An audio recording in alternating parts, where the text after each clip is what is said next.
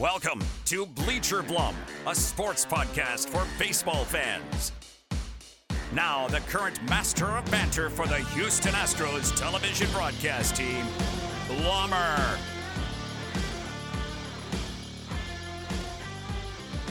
Yeah, I didn't realize it until we started talking, and I was talking to my buddy Tuttle here on Bleacher Blums, and I realized, I looked down at my calendar, it's been 12 days since we've had a podcast, and a lot of the reason for that is myself. I was AWOL for a while over the All-Star break. I went down to Mexico with the family, and we hung out down in an area called Mayacoba in Mexico and had an absolute blast down there with the family on our little vacation in the middle of summer. What's great about having these midsummer vacations in tropical destinations is you pretty much have the resort to yourself, because not too many people like the challenge of going to a resort and paying a lot of money to go down there and sweat your brains out. That's what we get to do with our midsummer vacations. But we had a blast down there. The resort we stayed at is unbelievable. They take great care of us. The girls love it. And they actually requested that we go back down there for the second time. So I obliged. We got down there and had a blast. Luckily, I had enough sunblock to keep my pasty white skin just as pasty as I want it to be, and I didn't lobster up. My kids, on the other hand, have my wife's skin, and they're all olive tone. In about 3 hours, they were a little bit darker than Todd Callis, which is unfair because I'm sure Tuttle's in the same boat. We are fair-skinned, and even though living in Southern California, you get beat down by the sun, but our skin absorbs that sun rather quickly and burns up and chars. So I in my experience, I've tried to avoid that, and I'm big on the sunblock and avoiding skin cancer, and I don't have skin when sunblock is on that it gets very tan. But the bleachers are open, and we are back on. It's always good to be back. So much has happened. There's been an all-star break. There were all-star games, home run derbies. Not too many trades going on. A couple the other day with Homer Bailey and Martin Maldonado last night. But it's been pretty mundane here of late. I know that Tuttle's been having a good time, but it's been 12 days since I've even talked to Tuttle, because we've both been going our separate ways with vacations. I know he was on a trip up north last time we were chatting it up. But Tuttle, man, let's bring you in and see how things are going. I am actually, and bring Tuttle in, we have to get this out of the way. I think I'm 15 minutes from you right now? Yeah, 15 minutes. Cannot get together to do a face-to-face podcast because I left the necessary equipment at home because of logistical issues. My brain was in two places at once. Before I left for the All-Star break, I had to send my suits and baseball attire with the team. And then I packed my Mexico vacation bag with my Speedos and my silk shorts and my linen shirts to Mexico, and completely forgot about packing like legitimate face-to-face interview style equipment. So Tuttle and I are 15 minutes away from each other and doing a podcast in Southern California, in the same time zone, in the same county, almost the same city. But how you doing, Tuttle? I'm doing great. It's as if we were 3,000 miles apart, except in the same time zone, I guess. The other thing I was going to... Yeah, we want to keep the same vibe. Yeah, well, sure we do. I also realized the priority that the podcast takes in your life with the Mexico bag and the suit bag, and the hey, all I got to do is throw a microphone in my suitcase, and I can't remember to do that. But, until we get that selfie, we got to go have a beer or coffee, then people will think that we still... just pretend to care about each other, but I'll live there. The vacation that I took was scarily, that's not a word, the opposite of what you took. So San Francisco, as you know, the coldest, that's right, the coldest winter I ever spent was a summer in San Francisco. Little June, July gloom. So you were down in Mexico worried about getting sunburnt, and I packed clothes for San Jose and San Francisco because I was going to be spending time in both. And it's like packing for a winter and summer vacation all at once. I brought the little North Face vest and a flannel and a beanie for 8 o'clock walk in the city of San Francisco, and then shorts and swim trunks for visiting my mom in San Jose. So, but I do have the same issue as you. We have one of my daughters gets tan. That's from my dad's side of the family, the Tuttle side. My wife, myself, and my other two children, we got to hide from the sun. Big hats, a lot of sunblock. And the worst are those days, kind of like we're talking about in San Francisco, where it's overcast. So I put on my flannel, got my North Face vest on, put on the beanie, and then I had a cup of coffee and I walked around for 2 hours, and my nose was bright red. Like that. The only thing that was exposed to the sun, and here we go. So anyway, but very different vacations, but we enjoyed them, and now we're back on the Bleacher Blums podcast. Yeah, and it's been good. I know that it's a summer vacation. I hope everybody else out there is enjoying those trips. And if you're driving, we really hope that you download the podcast and force your family to listen to it, because it's worth it, damn it.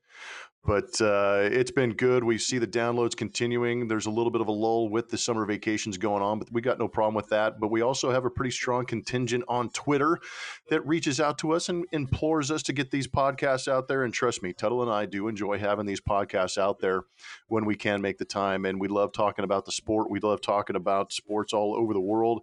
And you can follow David Tuttle on Twitter at Real David Tuttle, and on Instagram at Real David Tuttle. But you want to get at him on Twitter because he does a good job with that Tuttle quote of the day, the TQOD.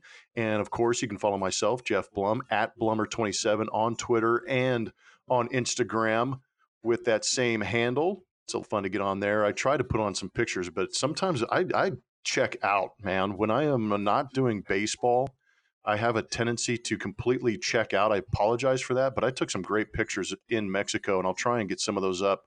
My wife is very good at the stories. I try to do good at the stories, but I just get kind of infatuated with the moment and trying to stick in it. But I do have some pictures, and I'll try and send those out. We had a very good time down there on the beach, eating some good Mexican food and things like that. Subscribe, rate, review, do all that fun stuff. The show today is going to have What'll Tuttle Say. I don't know if we're going to go left coast, maybe on a little bit of something. I don't know. I'm not sure. We're here. Yeah, some Astros updates. I got to figure out what I'm going to do for Blum and Blummer, because I know Tuttle's going to bring it a little bit. But is there anything on your mind right now that you want to shoot out there, Tuttle, or anything you want to talk about real quick?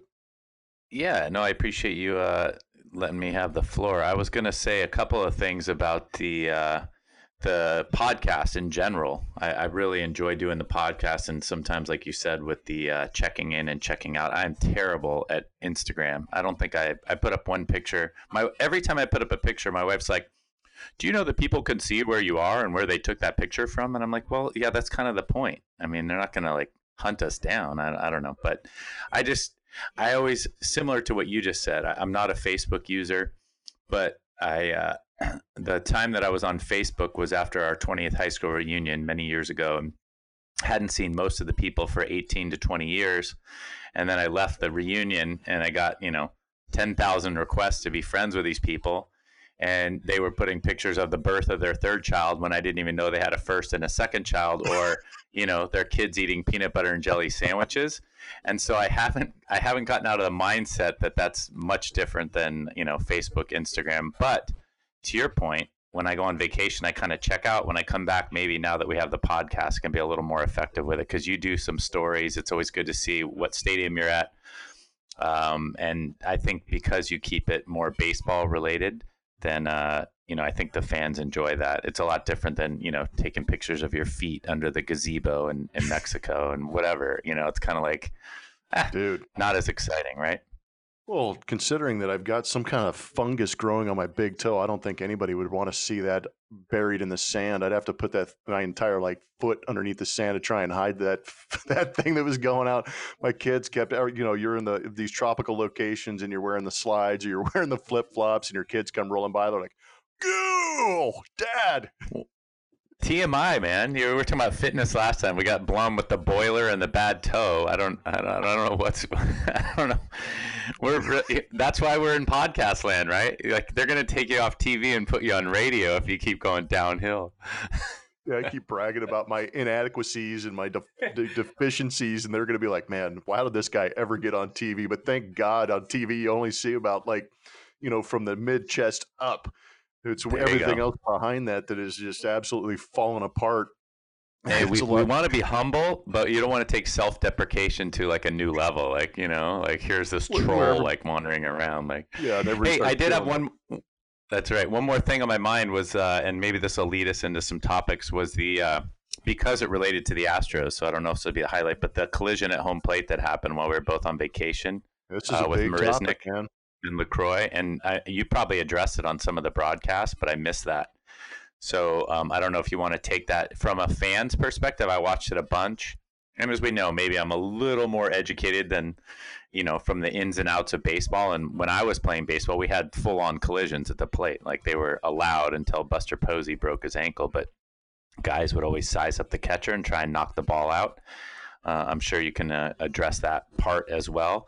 But to me, in the speed of the game, it's kind of like the rule in football that I do not like now, where they're throwing guys out for targeting. They're running full speed, they're doing this, and they're like, well, and you can kind of tell when guys are targeting, to decapitate a guy and dislodge the ball, versus whether they're trying to make a good football play, like, oh, I gotta get to the spot before he does. And so to me, in the speed of that, and of course they slow it down and they do, like ultra slow-mo and the 4D angle and the this, but it just like Marisnick wanted to go to the outside and LaCroix kind of leaned towards the plate even though he wasn't blocking it, so it looked like the ball was going to the outside. So then Marisnick leaned back inside and LaCroix was standing there.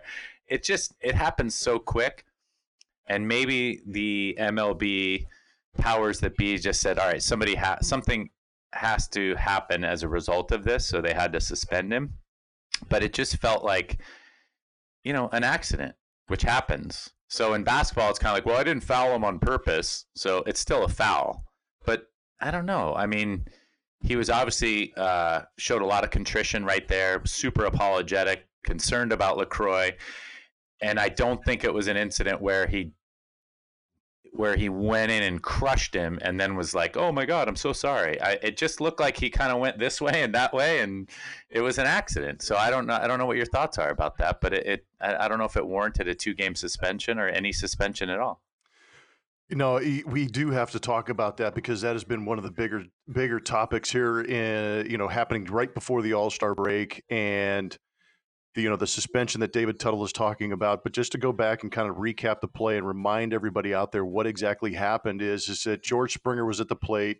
Jake Marisnick, he is elite fast in Major League Baseball terms, is on third base.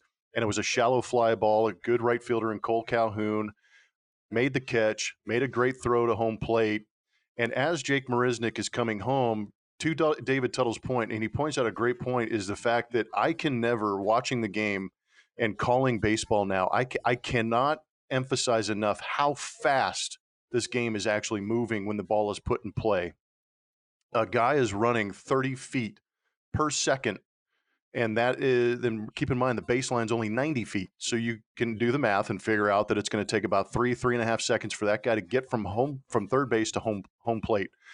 And the fielder has to catch the ball cleanly, has to make the exchange cleanly, make the throw to home plate. And meanwhile, Jake Marisnick is deciding which part of the plate am I sliding to, because the rule right now says that the catcher has to give me a path to home plate. So Jake, in his history of scoring at home plate, is a dive guy. He goes head first because he tries to go to the outside, swipe the plate with the left hand, and make himself as small as possible so that the catcher cannot tag him and he becomes safe. He's been very good at it. He's very athletic at it. So that is his mindset initially going into home plate. And Tuttle stated it right. LaCroix is not thinking about where the base runner is. He has an idea of where the plate is behind him. He understands that he has to give somewhat of a path to home plate, even though I don't think catchers really could give a crap where their path is to home plate. But he was in front of home plate. He saw the trajectory of the ball and the velocity of the ball and understood that he was going to have to step into the baseline. And he did. He actually put his left foot over the baseline, and that took away the outside for Jake Marisnick. And Jake decided to go to the inside. The ball hit the turf, bounced up, took a weird bounce, whatever it was, and LaCroix adjusted to the baseball, and in doing so, put himself in the path of Jake Marisnick. And I believe the way Jake hit him, even though he crushed him and knocked him out, broke his nose, snapped his neck, whatever you want to call it, created a massive collision. They both moved into the same path at the same time, and there was only 1 or 2 steps for Jake to be able to keep his body from running into him. So I know that Jake didn't do it intentionally. LaCroix didn't put himself in that position intentionally. And the play ensued where he blew up the catcher. He was eventually called out because it was an egregious contact play at home plate, and that's how the rule reads, unfortunately. Now, that being said, and I'm with Tuttle. We grew up in the same era. We played in the same era. He watched plenty of plays at home plate. As a base runner, when I was playing from the minor leagues to my big league career, because I never played with that rule instituted, and this goes for plays at second base too. When I was a runner at first base on a double play, my first instinct was, how am I going to crush this guy? Not break his legs, not bust a knee. It was, how am I going to crush this guy and keep him from turning the double play? So when I made it to second base and there was a base hit, I turned third base. My first intent was hit. I was going to initiate contact or prepare for contact, then slide. When there was an avenue or the throw wasn't there, I broke it down and slid into home plate. But if there was an opportunity for contact, I knew that catcher, if he had the ball, he was coming after contact with me. So if I wasn't prepared, I was the one that was going to be hurt. That being said, I don't understand why Jonathan Lucroy did not have the mask on. I feel like that should be an initial reaction for every catcher at home plate with the potential play at home plate, whether it's now or historically. Keep the mask on. You have all the gear. You have the protection. Use it. The second thing is I just go back to it happened too fast. There was not enough time for these guys to get out of contact. But Major League Baseball reviewed the tapes and said that Jake Marisnick needs a 2-game suspension.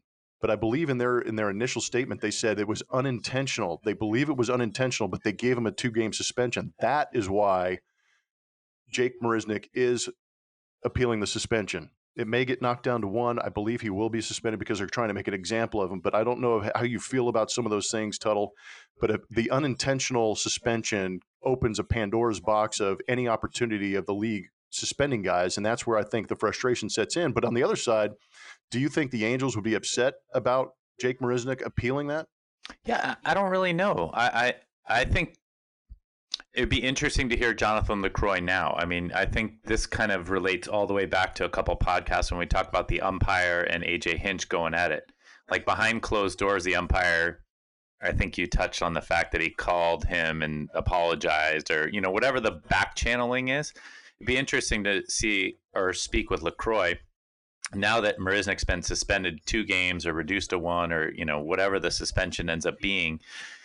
Be interesting to hear Lucroy publicly say, oh yeah, I know he didn't do it on purpose, and I can think of a few situations. One is like when we punish your kids, right?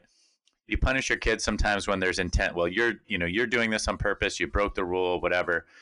Maybe there is a scenario where, they ran out in the street without looking, and that wasn't intentional, and oh my gosh, something happened. And not that they got hit by a car, but you're trying to reinforce the fact that they need to look both ways before they run in the street.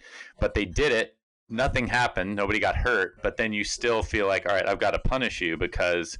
So I think it's interesting that MLB says, all right, well, we know you didn't do it intentionally, but because of the outcome, we have to punish you. And maybe that's where they reduce it to 1 game. The way I look at it, though, and that's where I think the tone of the articles and the tone of the feedback should be, have you nowadays, especially with cell phones, been walking in a mall or a grocery store, and you're walking and someone's coming towards you, and they look up at the last minute, you move to the left, they move to the left, you move to the right. You've bumped into people, right? And like you said, we're not going 30 feet per second, and you still kind of go shoulder to shoulder with someone, or you bump into them and you both apologize and you both go your own way. Obviously this is a little bit different, but I found that kind of, to me, that's what that play looked like. You already kind of got into it. You've seen the replay, but that's what it looked like. His left foot went in the baseline. Marisnick was going to go to the outside. So then the ball bounced off the turf funny, so he kind of went back to his right. That's just like walking in the mall. You're like, I moved to the left, I moved to the right. And you bump into some lady who wasn't paying attention. I don't know. I just think maybe there is a place for suspension now that we've talked it out. I just feel like the tenor of the conversation should be, Marisnick didn't do it on purpose. Lucroy should have probably had his mask on. He didn't really do anything wrong, and what a crummy play it was, right? What a bad luck play it was. Yeah, unfortunately, it was a terrible outcome because of the injury Lucroy is going to have. I believe he's had a surgery, and he's having another surgery here in the next couple of days if he hasn't had it already. And the update on him is he's going to be out for another 3 weeks. So he's missing a large portion of the season for the Los Angeles Angels of Anaheim, and that's unfortunate. But there was also rumor, and this is another interesting thing for Tuttle, because we both played in an era where the quote unquote unwritten rules were enforced, where pitchers were asked to throw at guys at certain times. And this is a situation where you might expect a retaliatory hit by pitch if Jake Marisnick gets in there against the Angels. And I'm sure if Jake were to be hit, he might take the hit by pitch and go, okay, that's it. It's over. And that's literally all it would take, amazingly enough, is he would understand that retribution was taken for the slide, putting a guy on the DL, and everybody tips their cap and we move on. But I believe, and I'm not sure, I'd have to look into this a little bit, but I believe in this series, both teams were warned before the series started by Major League Baseball and the umpiring crew. So that being said, say today, I believe today's the 16th, Tuesday, and I believe Andrew Heaney, a left-handed pitcher, is going to be pitching for the Angels. So that would tell me that Jake Marisnick has a real opportunity to be in the lineup. Now, if there were no warnings issued, like I just said, and Jake Marisnick was hit, he would go to first base, we would move on and play the game of baseball, and everything would be fine. And now, with the warnings being issued before this series and everybody moving through the series, you look at it and you say, okay, the Angels go, I don't want to lose my guy to suspension.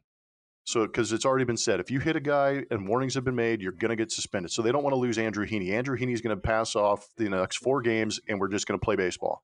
When the Angels come to Houston and there's no warnings issued, guess what happens? They're going to hit him anyways. So why do we have to wait? Why don't we just go ahead and get it out of the way? I know that's a real tough subject for guys who have played, but the umpires don't know any better.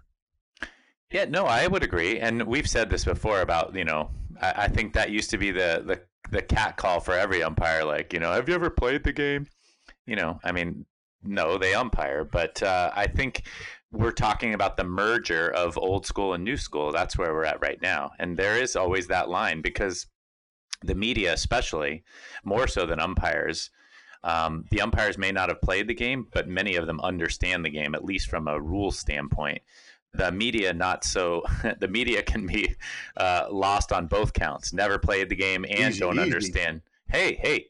Well, do you consider yourself that kind of media? Come on, you're a commentator. I know exactly what you mean. That's what's funny. Yeah. It's like, are you media? I'm like, well, technically, but not really. You have a media pass, but the only way you could get Jeremy Reed and Brad Ausmus to talk to you is because you're one of their old teammates, not because you got a media pass. I mean, that's the way that rolls, and that's kind of the inside knowledge you have. But to my point, this is a merger of old school, new school, so there might be some governance by new school, but the old school rules still apply. And I think you brought up an awesome point, which is if an Angel pitcher hits, how about this? We both know the old school rules. Hits Marisnick right in the front of the hip, right? Like the way he's supposed to hit him.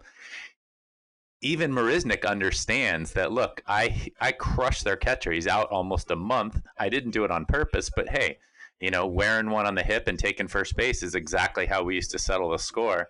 And now I can just see, like you said, that just getting lost. Like Heaney gets thrown out. Marisnick makes a big deal about it if he's new school. And then the teams talk about it. Now, guess where the media goes? Like, anyway, it just goes down this crazy road when, like you said, all of this stuff was kind of an unintentional and certainly an unintended consequence of a play happening lightning fast. And obviously, an unintended consequence, I guess. Yeah, it was a tough play all the way around, but I really feel like David and I got a good handle on what that play was. We understand it from both sides. Nobody wants to see anybody put on the DL for getting hit like Jonathan LaCroix, but it was one of those unfortunate circumstances. And I've got to be honest, Tuttle's got a little more of an objective opinion. Mine's a little more subjective because I'm around Jake on a daily basis, and he's a SoCal guy, so that we have a lot in common. So I've gotten to know him, and he's a great dude. And we even talked about it again yesterday, and he just really wanted to reinforce the fact that I did not have much time to think about it, and my intention was to dive into home plate. But when you're a guy who's diving into home plate, and you have to adjust mid-stride, and then he saw contact coming, so he didn't completely lay out in the dive, and it turned into a shoulder bashing of the face.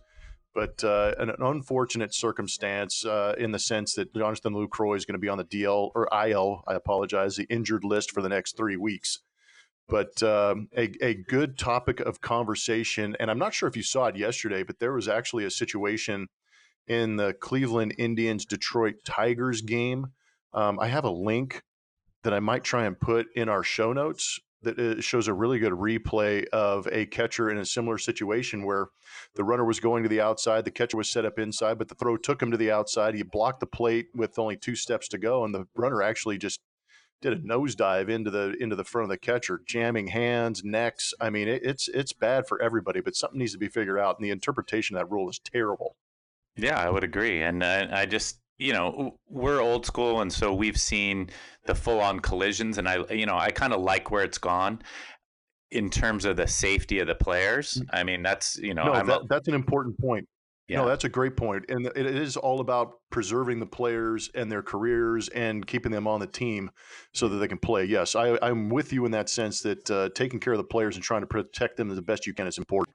Well, and I was thinking more about second base, because even when I was in high school and college, when I got to run bases or play, a position, which didn't last very long, but the goal was, how could you, like, your fingernail still touch the bag when you want to go clean the guy's clock, as you said. You want to do it cleanly. You weren't trying to blow his knee out or anything, but you were supposed to flip that guy to keep it from a double play. Mm-hmm. Nowadays, I think the mentality is the same. I'm going to run as hard as I can towards second base. I'm just going to go into the base hard, right? You see that with a later slide or something like that. So the guy's mentality can be similar, which is, hey, I got to prevent this double play, but it's not going in, spikes high or, 6 feet laid out, like trying to clip the guy who's on the outfield grass. And I think that's for the safety of the player. And I think we both agree, all right, play hard, go in hard, but do it the right way. And that's what brought up the conversation, which was why I think Marisnick was trying to do it the right way, and that was just a bang-bang play. I didn't see the Indians play, so if you get that in the show notes, that'd be interesting. But again, we're not anti-player safety. I don't think when we say old school, new school, this isn't a point of saying, back in my day, the way it happened was, that's not the intent. But I don't know. I think punishing a guy for an accident is, that's where the gray area is. Yeah, exactly. And that's a tough part that Jake Marisnick's going to have to deal with. And the league's going to look at it again. They're probably going to listen to his side of the story. They're going to watch the video and try and evaluate the situation. But there was definitely an opportunity for them to make an example of the collision, because we haven't really seen a legitimate blow up at home plate like we did with that. But LaCroix, without the mask on, took the brunt of it in the face, and he will be back in 3 weeks. And with that being said, and getting that quality conversation out of the way, you know what time it is. I know I want Tuttle to sit back, stretch out, get loose, get that power bar in him, and be ready for this one, because it is time now for What'll Tuttle Say?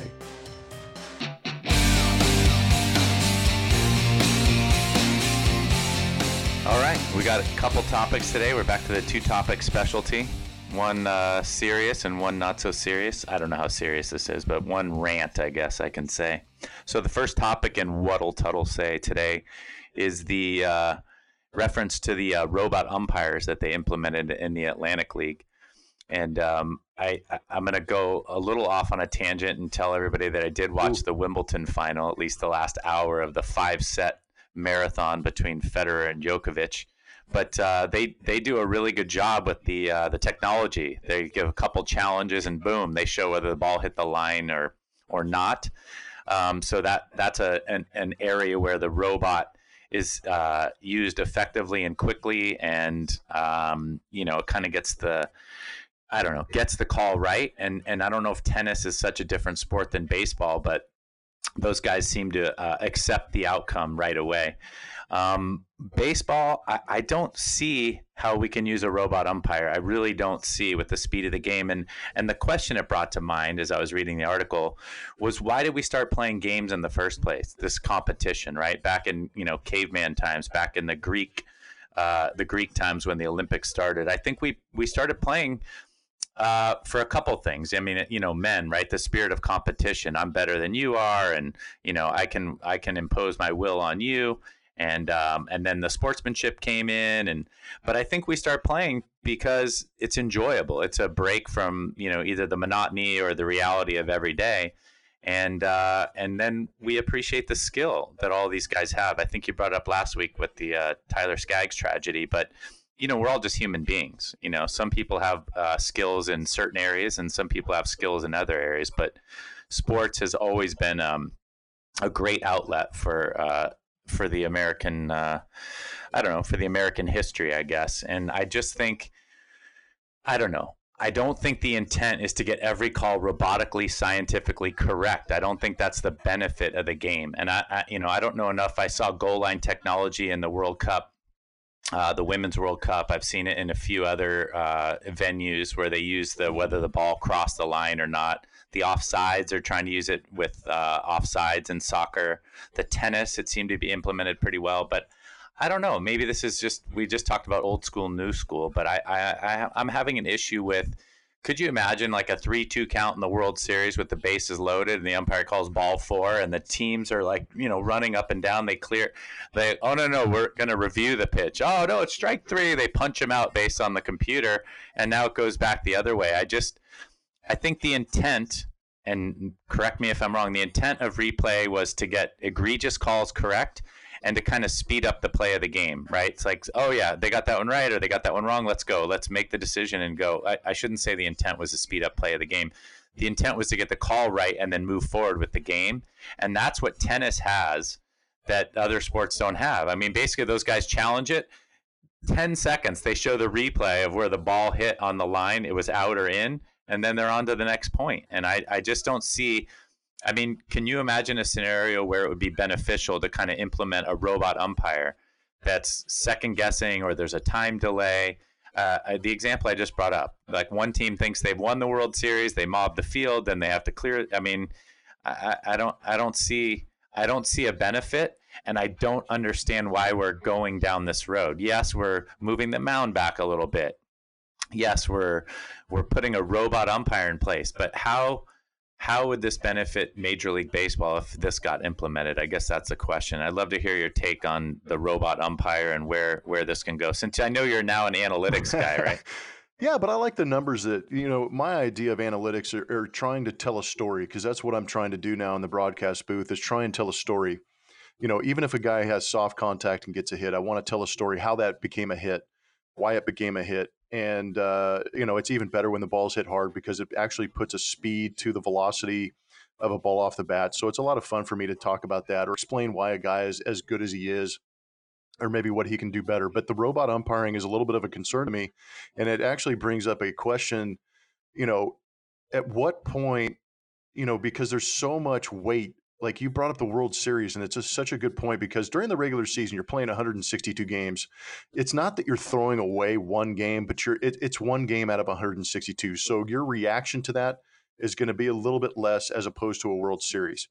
Now, if you implement rules in the regular season, they're going to have to be implemented in the postseason.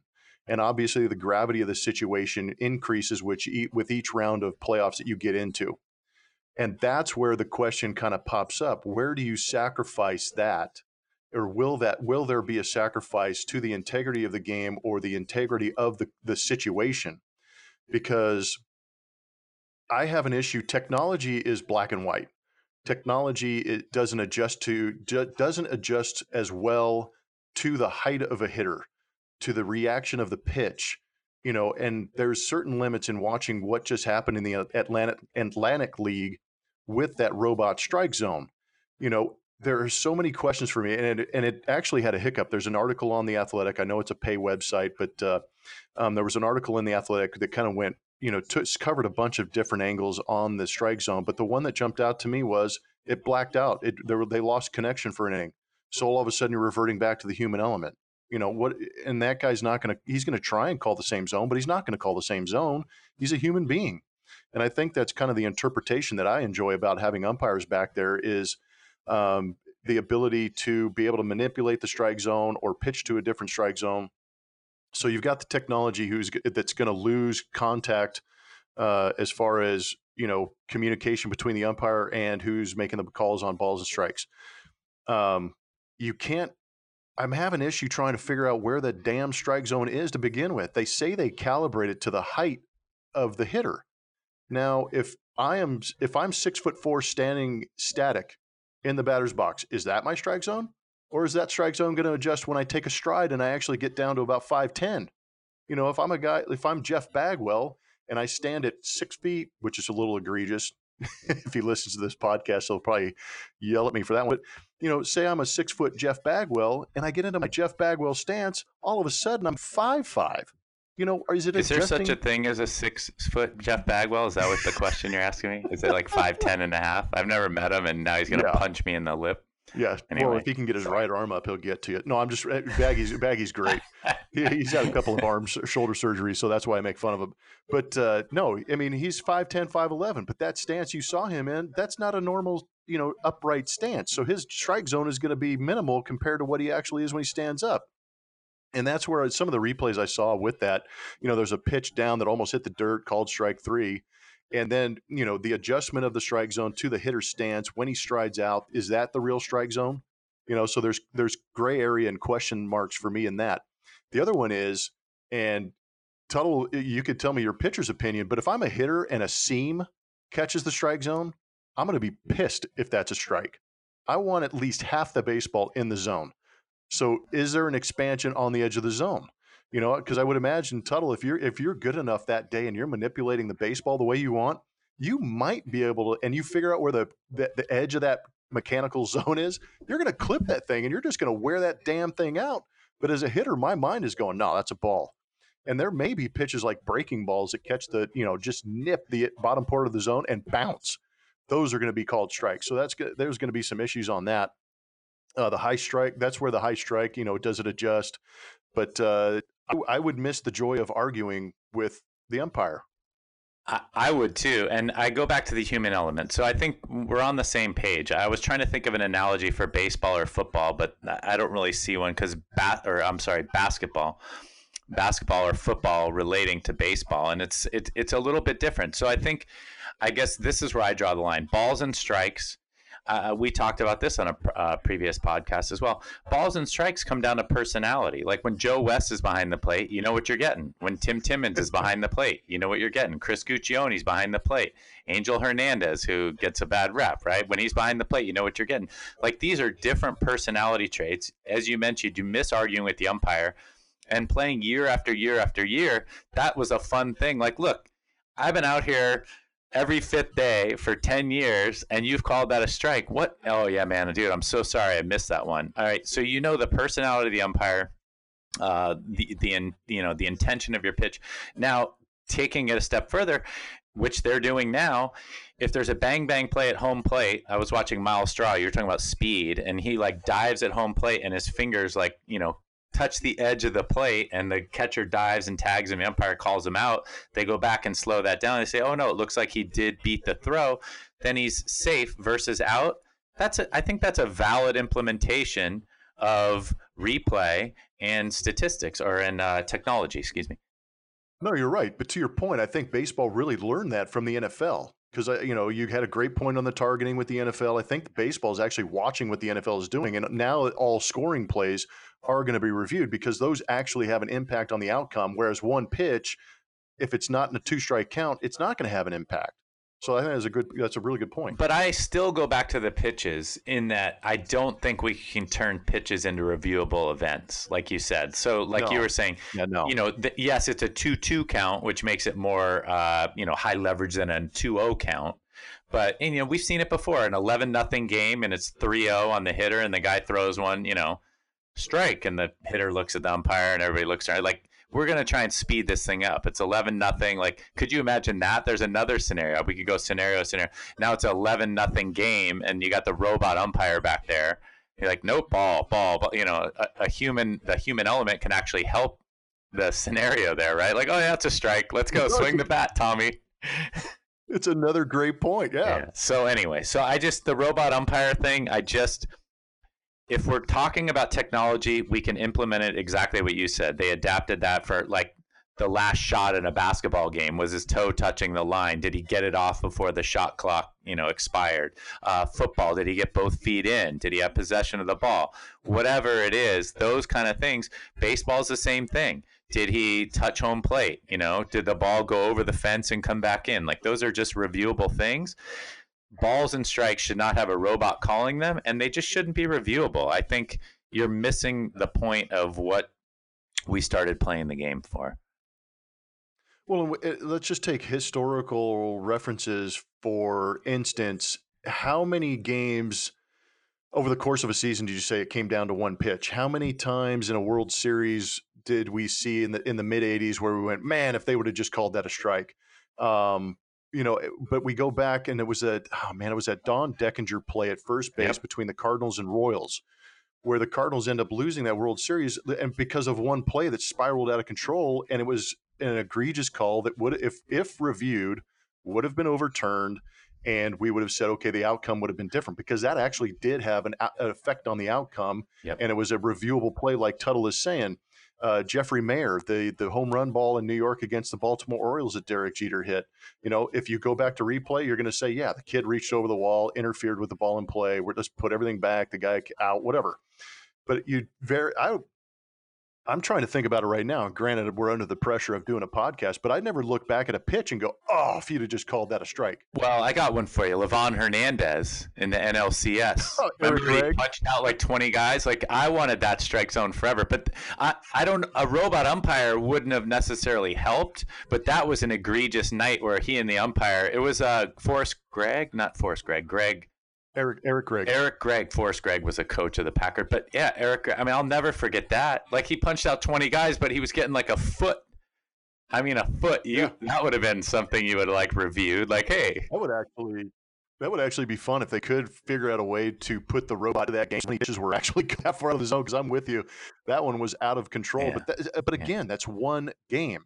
In a 7-game series, you're able to fight that's one back. Game. But, man, yeah, there is. You wouldn't want Tom Glavine. You wouldn't want to go back through his history of which, No, I'm just saying. You were saying Livan Hernandez is one game. Tom Glavine it was almost like, I'm going to throw it here and you better call it a strike. And he would throw it there and they would call it ball. And he would throw it there again, they call it a ball. And I'm like, well, it looks like he's going to throw all the pitches there today, so I'll call him a strike, And it was like, whoa, wait a second. You were calling those a ball at first inning and now he's got 9 punch outs. Could you imagine if those guys had to get forced back in the zone? That would have been crazy. But the reviewable aspect that you're talking about, like if you had the ability to you'd have to cap it. There'd have to be a limit on how many pitches you could replay because, my gosh, man, every hitter would be like, replay that one, point to that one. Yeah. It would be insane. Yeah. So I think we beat that topic to death, but I think we agree too, which is, a shocker, right? Same baseball era. We're old school, but I just think, reviewable plays, we're learning, and that those are beneficial to have reviewable plays, but the robot strike zone is going a little too far as I'm concerned. Yeah, there's just too many adjustments for me to get that thing involved, and I'm not sure how they'd be able to work that out. That'd be really interesting. Keep it going, Tuttle. All right, so I'm going to go more serious. I'm going to forget. I was going to mention Cameo. I recorded my Cameo intro about 3 weeks ago, and crickets. So that's the less serious topic. But I'm not famous. I'm not Blummer. I just have a podcast. So.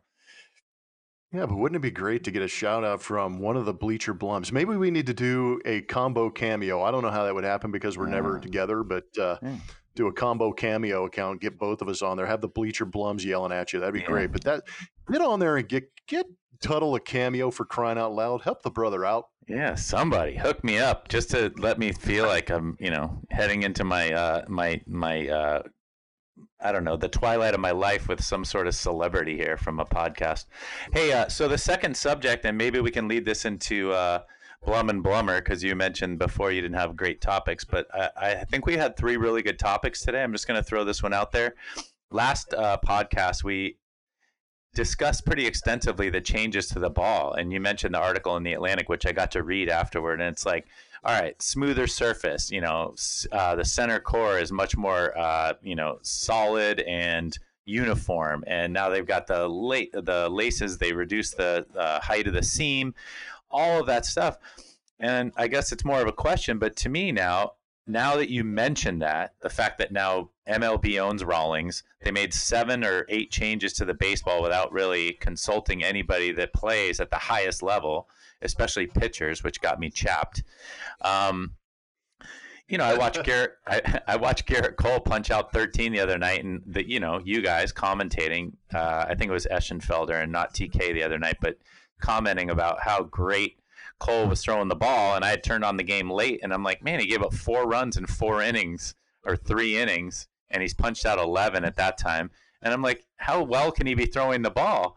But it has to do with the baseball, and I'm just wondering, are we back to kind of the steroid era launching of the baseball? I was saying before, they kind of switched the lineups. It used to be like, all right, you put Canseco, McGuire, Giambi in the middle of the lineup and see who could launch a baseball. Strikeouts, they would strike out a lot, but then, the 3-run homer. And then we got to like the Billy Hamiltons of the world, or, Blackman in Colorado. You get these center fielders that are fast and left-handed and scrappy, and they can steal bases and kind of do it all. And now we're seeing those guys, not Hamilton. Sorry. He's just a one speed guy, one trick pony. But you have these guys that are kind of tweeners, 170-pound guys that are, 20 to 30 home run guys with 20 to 30 steals. And you watch some of the balls that get out, and you touched on it last time, these balls that used to be maybe 10 feet short of going out, and now they're going out.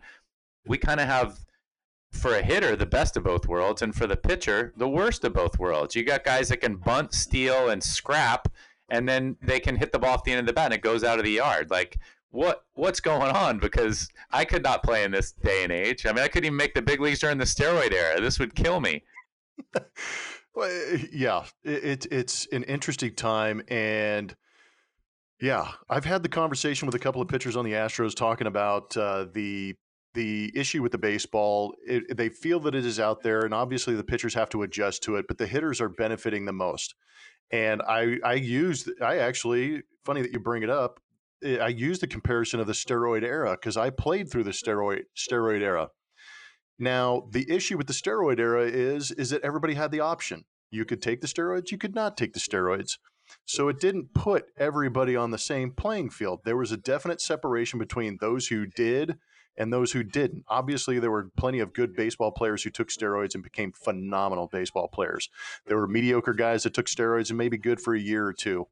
Or had a good couple of months. There weren't really, and then there were guys who didn't do it and just competed with what they had. Now, like Tuttle is saying, there's one baseball, and nobody has the choice whether or not they use it or not. They don't have the option. It's one baseball, it's in play, and we all have to learn how to play with it. So that puts every hitter that steps in that box on a level playing field. And that's what Tuttle is talking about, is that you don't have the option. It's just you have to pitch with that baseball and find a way to manipulate that baseball to get guys out. And if you make a mistake, it has a tendency to turn into an out. And I'm with Tuttle in the sense that I like to see good pitchers go out and pitch. And I don't want to say that say that Garrett Cole had a phenomenal outing, and then you read the box score and it says he gave up 4 home runs, because then you're saying, well, he had 12 strikeouts, but man, he gave up 4 bombs. I think the home run is being diminished with this baseball. And the issue I have is the home runs that go 360 to 375 maybe. I think that, that extra 10 or 15 feet that are on the baseball with the less drag and flying a little bit further, the ones that go to the warning track that should be caught are now home runs. And if you're a fan at home watching the game, watch how many times you see a guy swing, look a little bit deflated, and watch where the outfielder goes. The outfielder has a tendency to head back. I'm seeing more guys run back on baseballs that are fairly well hit, not greatly hit, than I've ever seen in my playing and broadcasting career. That's the thing that really sticks out to me. And if I'm a pitcher, like Tuttle said, and I'm trying to go out there and use my wicked, nasty stuff to get 12 strikeouts, I'm going to remember the 4 home runs, unfortunately, and especially those ones that sneak out at 360, 375, because in a different era or even a year ago with a different baseball, those are caught on the warning track. It's painful. Yeah, and I see guys also, you were talking about the outfielder going back on the ball, but you also see guys, obviously not with the bat flip, but they put their head down like, oh man, I just missed that one. And all of a sudden it's off the top of the wall or it gets over. I mean, you can tell a lot about guys that have been doing this for a long time. I knew when the ball left my hand, like, uh-oh, when you spin the slider up there. And I just feel like you can see both. You see the outfielders kind of overreacting by heading back, which, the first step's always supposed to be back, but those guys are so good. They get a good read on the ball. This year has thrown them for a loop.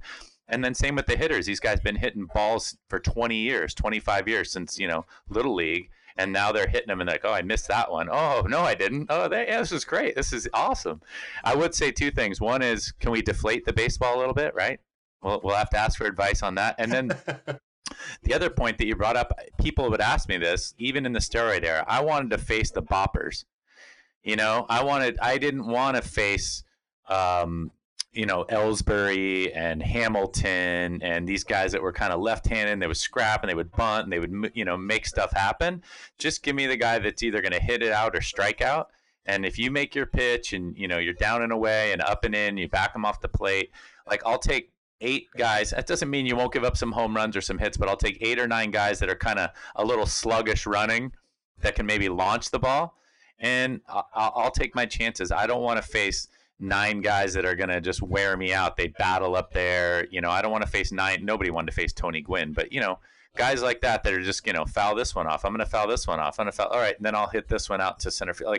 So now to your point and my point, they're getting the best of both worlds. Like now you got to face like guys like that are kind of scrappy and they know how to put the ball in play. They know how to fight it off. And then all of a sudden they launch one and you're like, oh no. So I think that's where the frustration now as the ex-pitcher in me comes out, is that great for the fans if you see a 10-9 game. But as you said I'm gonna throw you under the bus. I mean, let me ask you the question. Was last night's game at the Big A one of the best games you've ever seen from a baseball standpoint? It's 9-6. A lot of fans could be like, hey, there were a lot of runs. No, it's not. I mean, a lot of runs does not always translate to great baseball. And I think that's where, kind of like watching playoff baseball and playoff hockey, a lot of fans jump in then. But if you're educated and you're aware of what's going on, you can tell when good baseball is being played and when the ball's hit right and when it's pitched right. And it gets a little frustrating. Yeah, last night's game was not fun. That was a loss by the Astros, first game of a 4-game series against the Angels, where 13 total walks, 9 to the Astros, and only 3 of those walks came around to score. So lacking the big hit was an issue. But that's it's also to the point that we're talking about here with so many home runs. And to Tuttle's point about situational type hitting, is that guys will come to the plate with 2 outs, a runner on second and third, and they're not thinking about, man, if I could just get a pitch and drive it the other way or find a gap. They come up thinking, man, I'm going to take these massive swings to try and go deep and hit the 3-run home run instead of getting the base hit and keeping the line moving. That's one of the biggest differences that I've seen too. And as from a fan's viewpoint, one of the funniest things I saw in that Texas Rangers series, because I think it was the first game, the Friday night game, had 9 home runs in it. And that was the game that Garrett Cole pitched in. And every time the rest of that series, a baseball was hit in the air, guess what the fans were doing? Oh! They were waiting for the ball to go out of the ballpark. So we've all just been completely, just overwhelmed with home runs. So now we anticipate everything being home runs. But, you can say chicks dig the long ball. It's good for the game because it really brought the game back in 98, 99. But, man, it's painful. And it's tough for pitchers, I would imagine, knowing that you can go out there and make good pitches with the new baseball, but you have to make every single pitch a good pitch. You cannot make a mistake, because the second you lack a little bit of spin and it flutters over the plate, boom, it's gone. That's got to be the hard part. We talked about high leverage innings. It just makes more innings high leverage, right? Like somebody like Verlander and Cole, they dominate. Now every inning is a high. I watched Wade Miley pitch. I think I texted you during the game. I'm like, he got a 4 spot in the first inning, or no, a 2 spot. So you guys score 2 quickly against Texas, and Wade Miley makes a pretty good pitch on Chu, and he hits it out the other way, and then the next hitter comes up and smokes one, and now it's 2-2. And Miley hasn't even had a chance to get his feet wet. Like it looked like he was throwing the ball fairly well, and that's a new kind of a new dynamic, I think, in the game. But I don't know. It's unbelievable, because everybody was so outraged by the steroid era when they found all these guys were, as you mentioned, had the choice to take it or not. And maybe it was the unlevel playing field, which I still rail against, right? Like, tell me where to take them and, how healthy I can be with it. And then, where do we sign up, instead of guys taking them on the sly, basically gaining an unfair advantage. Now, as we already said, the hitters all have kind of the same advantage. But, man, it takes the Scherzers, the Verlanders, the Coles, who really are the best pitchers in the game, regardless of what baseball it is, and it makes their innings way more high leverage. I mean, do you think Verlander likes punching out, or Cole likes punching out 13 guys and giving up 4 runs? No. I'll take 7 punch outs, couple ground balls, and like 1 run. So anyway, I think both topics today, we beat them to death, but hopefully they create some insight and some thought for our listeners out there. No, exactly. That's what it's all about. And the reason we're beating those topics up is because they're important. They're important to the game. Tuttle played the game. He enjoys it. We both want to see the baseball moving in the right direction, but there is definitely a different generation of baseball out there that has encouraged the home run and the uppercut and the swings and miss don't mean anything to hitters anymore. And being that good professional hitter, that idea of a good professional hitter has changed a little bit, but they're good topics. And we are going to move on a little bit. It's going to be a little bit different podcast. We're going to run through Blum and Blummer real quick. Huh. I expected the Rocky Mountains to be a little rockier than this. I was thinking the same thing. Jeff Blum's Full of shit, man. And I'm going to have a quick one. I actually just thought of this because, Tuttle was talking about some of the replays on pitches, and mine is just with players and the replay situation. We live in a day and age where baseball plays can be reviewed. We know this. I know this. Tuttle knows this. Everybody at home knows this. So my request to Major League Baseball players right now, stop asking your bench to replay that. They're going to replay it. We know that every play is going to be replayed. Literally every tag play, every play at first, every play at any base around there, every foul ball, every home run is going to be looked at. So when you have a bang, bang play and you tag the guy and you pop up, don't point to the dugout. I'm over it now. It's so past. It's like every time a wide receiver gets, hit before the ball is thrown to him and he pops up and he makes the motion of throwing the flag in the air. If it was a pass interference call and they felt it was that way, it's going to be called. So now next season when we go into the NFL, every guy, instead of reaching for his hip and fake throwing a flag up, they're going to be pointing to their head coach going, man, go to the replay. He pass interfered with me. But that's just one of the small pet peeves that I've developed here calling some of these games is watching every single tag play, every play at first base. Point to the dugout. Oh, you guys better review that. I'm doing a good job as a player. I got to remind my bench to replay that one. Everybody in that dugout is replaying that. My favorite thing about that comment is I agree 100%, but my favorite thing about that comment is that I would love to see the statistic on how often they're right, because we always know, no, that didn't hit me. Yeah, it hit me. I mean, the guy so I'll go NFL first. The guy that's like, I caught it. I bet 90% of the time it's no catch. I mean, they show it hit the turf. He may think he caught it, or he may have thought he caught it. But to your point, you're in the game, your adrenaline's going, you felt the ball the way it should be. You don't know if it hit the turf or not. I bet they're wrong 90% of the time. I was watching, again, the Astros broadcast because my favorite guy, Blummer's there. Odor did it the other day to Straw. Was it Straw? Yeah. I mean, instantly before, because the throw did beat him. Oh no, it was Andrus. No, that's exactly the play I'm thinking about. No, you're exactly right. It was a throw. Yordan Alvarez. But right away, he's right away to the dugout, and it wasn't even close. The tag was in the air, and then he tagged him, and he never came off the bag. First of all, they're gonna review it, which is your point. They're gonna review it. But you're in the throes of the intense moment. He was wrong. They're wrong. I guarantee you when those guys do the fake flag or they'll review it. And then same with basketball. It's this is the universal sign under 2 minutes, right? They do and then the referee does this. So as soon as something happens, it hits a guy's shoe. They're every guy in the court does the wee. It looks like a helicopter. It's no, just. I couldn't agree more.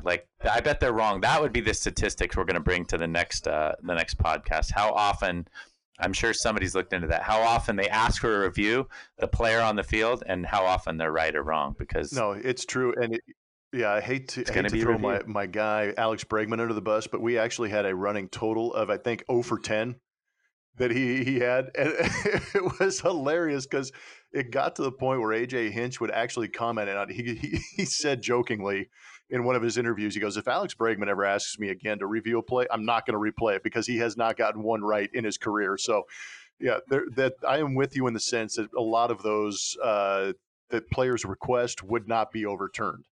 But that's been a good one. We try and end on a little bit lighter note because we hit so many good topics. Tuttle really brought it again on What'll Tuttle Say.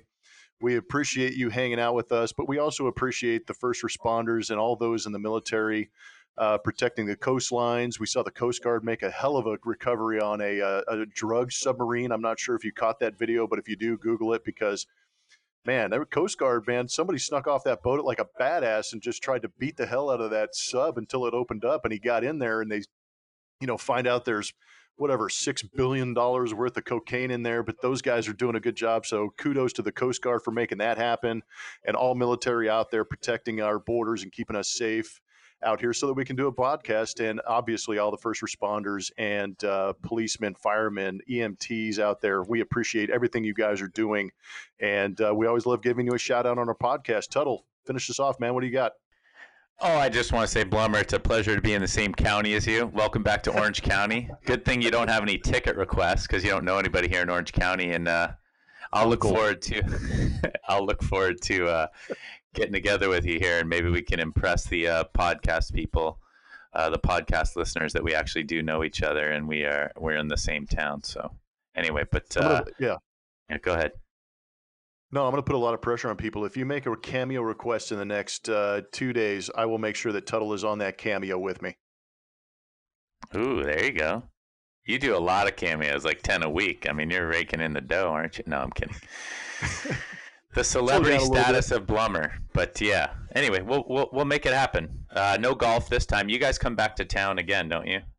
Before the end of the year. No, we actually finish off the season. It'd be nice to take a couple of days at the end of the season, kind of hang out with everybody down here and reconnect and go out there and play golf. Would be a lot of fun. Good job today on the podcast, Tuttle. We will get back at you hopefully next week. But as we always say, we want you to get after it. But most of all, we want you to believe it. Believe it.